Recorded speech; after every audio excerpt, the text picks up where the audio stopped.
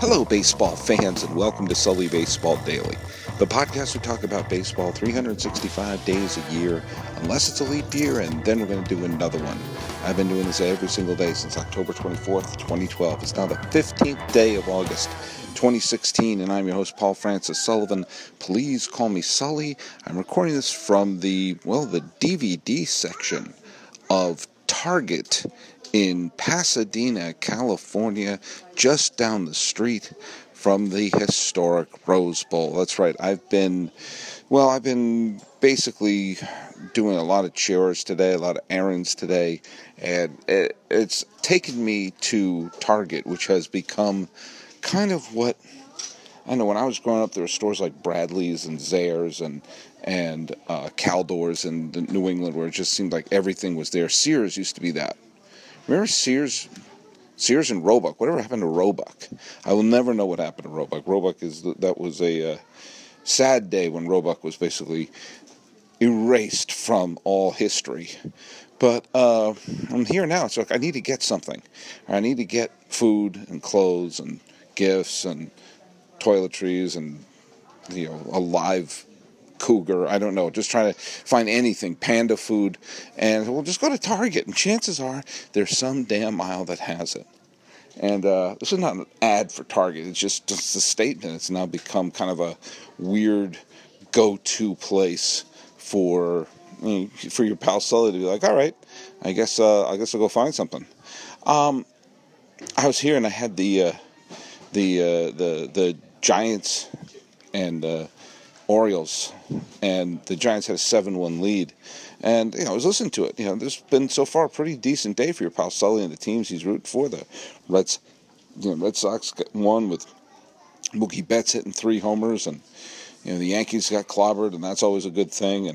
And the Giants were cruising along, like, oh, okay, cool. It's gonna be one of those days where just about everything I want to have happen is happening, and it just kept chipping away, getting a little closer, a little too close for comfort. Not sure I like this. Not sure I like what's going on here. And then it was 7-5. Santiago Casilla came out, and before you can say no, the Orioles had the lead. Now I do recall, I don't know, months ago, me questioning how Santiago Casilla could still be a situation where he is the default person that you just hand the ball to. And here we are. This is as brutal a loss as the Giants have. It was 7-1 going to the 7th. Okay, they pushed Cueto a little bit, and then took him out after a few outs in the 7th inning, and then you hand the ball to Casilla at the end. After Strickland had let up a home run and Law let up a hit. Did they pinch hit for Law? No. Oh, they did. They did pinch hit for Law. So they had to bring in another pitcher at the end. Now, I have talked many, many times about the concept of the tyranny of the save. And it's never clearer than a time like today. Yes, if you have a difference-making closer, someone who is absolutely can't be touched, absolutely on a roll, the way that Koji Uehara was at the end of 2013, the way Rivera was all those years. I've made this point over and over again, so forgive me if this is, going over old territory for you. But, so if you have a pitcher like that, yeah, you hand the ball to them and it shortens the game. But you know what? There aren't 30 of them in baseball right now. Not every team has them. And because you've piled up a lot of saves doesn't mean you're a difference-making closer. It means that you're the one who has been on the mound the most often with a 3-run or fewer lead in the 9th inning, and you let up 2 runs or fewer. As I've said before, it is statistically possible to finish the season with an ERA around 18 and pile up 30 or 40 saves a year. That is statistically possible. which tells you all you need to know about the save statistic. But Casilla has pitched well. He was the closer when they won the World Series in 2014. He was a closer for a big chunk of the time. A big chunk of the time. My boys just walked past me and they're looking at all the Star Wars stuff right now. They were closer a big chunk of the time when they won the World Series in 2012. But in both those seasons, Boch made a change. He found Romo was a better option one year, and he switched back to Casilla another year. But the fact of the matter is this. It has been proven over and over again this year that he is not, by he I mean Casilla, he is not automatic. He is not the difference maker. I'm not saying bench him.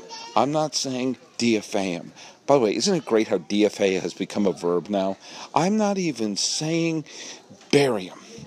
I'm just saying don't automatically hand him the ball for two reasons. First reason is this. Go find the best matchup. Go find the right person who is matchup this, matchup that. Or find someone that you think, hey, do you know what? What if we give this person a chance in the ninth and find out? That's what happened with Uehara in 2013 with the Red Sox, who was a borderline afterthought. Brought in, it's like, oh, he'll give us a little bit of depth in the bullpen. And he turned out to be a real difference maker when they won the World Series. Who knows? Maybe Peavy. Maybe Lopez. Maybe, I don't know. So maybe someone else. Maybe come bring someone up from the minors. Maybe, maybe some days it would be Casilla. But don't make it be automatic. That's what drives me bananas. The minute I saw it's a one-run game, they're going to hand it to Casilla, aren't they? Yep, there they are. And, there it goes. Most of the nights, he will get the save. Do you know why? Because his ERA isn't in the 18s. Because he will hold it. But do you know what? It's not automatic. He doesn't shorten the game. Don't treat someone like they gave Rivera a plaque at Monument Park today. They've already retired his number. He is a difference-making closer, okay? But don't treat someone like they're a difference-making closer just because they happen to be the one piling up the saves, okay? As I'm standing here in the videotape aisle, I see a bunch of movies and a bunch of films where there is a legit movie star on the front. Here's Malcolm X, stars Denzel Washington, one of the great movie stars of all time. Here's Breakfast at Tiffany's. It stars Audrey Hepburn, great movie star. All right, and right over here, Forrest Gump. Okay, not my favorite movie in the world, but there's Tom Hanks right there. Boom. And when there's a film without a huge star, do you know what they do? They'll put a bunch of faces on it, or there'll be a great piece of artwork, like Usual Suspects down here. Usual Suspects has a wonderful cast, but there's no one giant superstar. There is no one Robin Williams in it. There is no one Humphrey Bogart in it. So you have a ensemble. You have a group. Imagine if they had Usual Suspects and it was just a picture of Kevin Pollak's face or Benicio del Toro's face. And so why are you doing that? Well, that's what you do with a star. No.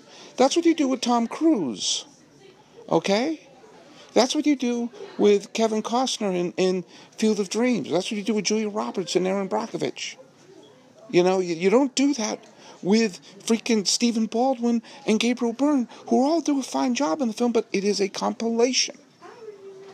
When you don't have a movie star, you don't treat the film like it has a movie star. So guess what? Treat your bullpen the same way.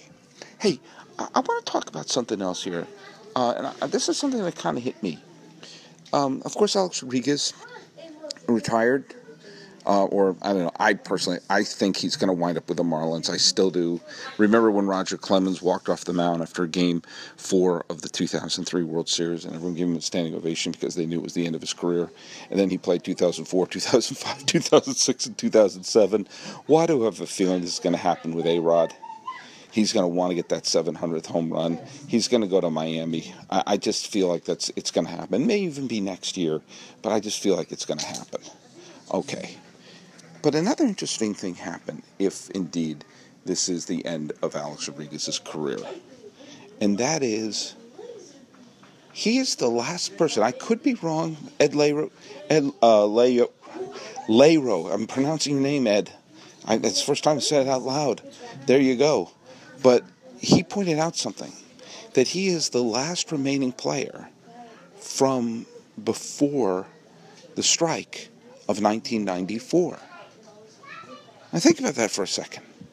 If that's true, and I believe it is, then there's no major leaguers left who went on strike, who were part of it, who were on the major league rosters and then the bigs, and then they went on strike. A-Rod came up as a rookie in 1994. He used up the rest of his rookie eligibility in 1995. But he arrived before the strike in 1994. So, what does that mean? For me, there's a significant part of that, which is baseball first had a labor strike in the spring of 1972. I was born in May of 1972. And so, until A-Rod was basically put out to pasture, there has always been at least one player who had gone out on strike, had been part of a labor stoppage in my lifetime. Because the first one happened when I was a baby. So when I showed up, there had already been people who had gone on strike who were playing in the 1972 season. And then there was a work stoppage in 81. So a lot of people who came in after 72, well, they were in 81. And a lot of people who were part of the one-day labor stoppage in 85. And, of course, the lockout in 1990. And then the calamitous work stoppage in 1994 that bled into 1995. And so now, for the first time in my lifetime, there are no players who have gone on the Major League roster who went on strike. And the interesting thing for me is that it was the day of the strike, I believe, was August 12th, which I do believe was also the last day that A-Rod played. So that there is a sort of a strange connection between A-Rod and labor strife. But something about that is, I don't want us to lose track of the significance of that. I don't want to lose track of the idea that, I don't want to lose track of the fact that baseball at one point was in a place where labor strife was just about a given, as close to a given as you could possibly have. That you could actually say that, you know what, there is a collective bargaining agreement that's going to expire, and the result will be some form of work stoppage, whether it's a lockout, whether it's a strike, and it was just a given. There was so much distrust between the owners and the players. There was so much distrust between the union and the commissioner. And there was reason for the distrust. And it's not like one of these things, when there's a lot of pressure to say things like, oh, you got to hear both sides, or, the truth is somewhere right in the middle. Actually, in this case, no. The truth was pretty much cut and dry. The truth pretty much was, hey, one side was wrong. Legally, morally, ethically, one team was found guilty. One side was found guilty of collusion. One side was found guilty of using a completely incorrect interpretation of how contracts were written out and forcing players to stay on the same team as long as they want. The owners were wrong. This is not both sides are wrong. You gotta, both sides are guilty of this and that. But no. One side was lying, colluding, and doing things that were unethical and illegal. Now, you may not like when players sign with other teams for more money, but the fact of the matter is, you would do it too, and, it's based upon the fact that people can leave a job and go to somewhere else if that's what they want to do and that's what the marketplace bears. You may not like that. You also may not like it when you don't win the lottery every week. But that's a fact, and it doesn't make one side wrong. And one side was wrong all those years. And the result has been acrimony. Well, the players of the strike have gone, literally the players. I don't like to say literally unless it's a literal statement, but yes, in this case, literally the players have all gone. Now since A-Rod has been put out to pasture. And the major players in it, whether it's Donald Fehr or Bud Selig, are also gone. And so maybe that's a big reason why we are a whole generation of players who are now in where this is no longer hardwired into expectations. Collective bargaining agreement's going to go? Well, better go on strike, better build up the war chest. We are going to have a new collective bargaining agreement this winter. And chances are there's a lot of things that are on the table that need to be bargained for. And I really, really hope that some of them include things like changes in blackout rules, changes in how games can be consumed, and also changes of the schedule. I would love to see a 154-game schedule and maybe have that be a situation where there's more rest for players and you can condense the schedule a little bit. I would love to see a day World Series game. You know, I would love to see the season begin with the All-Star game. To me, I don't understand how that's not how it is. And there's going to be, undoubtedly behind the scenes, there's going to be contention. Undoubtedly behind the scenes, there's going to be people who feel like, oh man, we shouldn't have bargained that away, we shouldn't have done that. But the fact that the idea of a strike isn't looming above the whole off-season or a lockout, that if that does happen, it would be a stunning turn of events, is, I think, well, a positive step for baseball. Now, you may not like free agency, you may not like how some of the things have come about, but look around. If you were looking around and saying, oh, I think the Yankees are winning the World Series too many times, ain't going to win this year. There's a real chance they're not going to win this decade. You're like, oh, I don't like that big market teams dominate. They're not. Look around at the teams that are the best in baseball. Yeah, a team like the Cubs can pick things up, but a team like the Royals can win back-to-back pennants. Oh, I don't like all the big stars leaving via free agency. They're not. They're really, really not.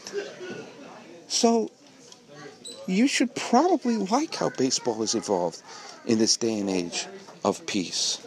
And now we can go on to a day and age of peace and no Alex Rodriguez, which, if I'm reading the tea leaves of how people have been reacting to everything, what else do you want? I'll tell you what I want. I want managers to stop just handing the ball to the dude with the most saves at the end of the game, but maybe that's just me. So go to MLBreports.com to check out the up-to-date listings of Who Owns Baseball. Go to SullyBaseball.com, like me on Facebook, subscribe to iTunes, SoundCloud, YouTube, Twitter, Stitcher, Instagram, and everywhere. The music is by Ted Thacker and Patrick Polisky. Well, there are lots of baseball podcasts out there, but how many of them do it totally improvised from an aisle in Target? Not a lot. Not a lot. Well, I gotta go because I bought some frozen things and they're starting to melt. So this has been the Sully Baseball Daily Podcast for the 15th day of August 2016. I'm your host, Paul Francis Sullivan. Please call me Sully.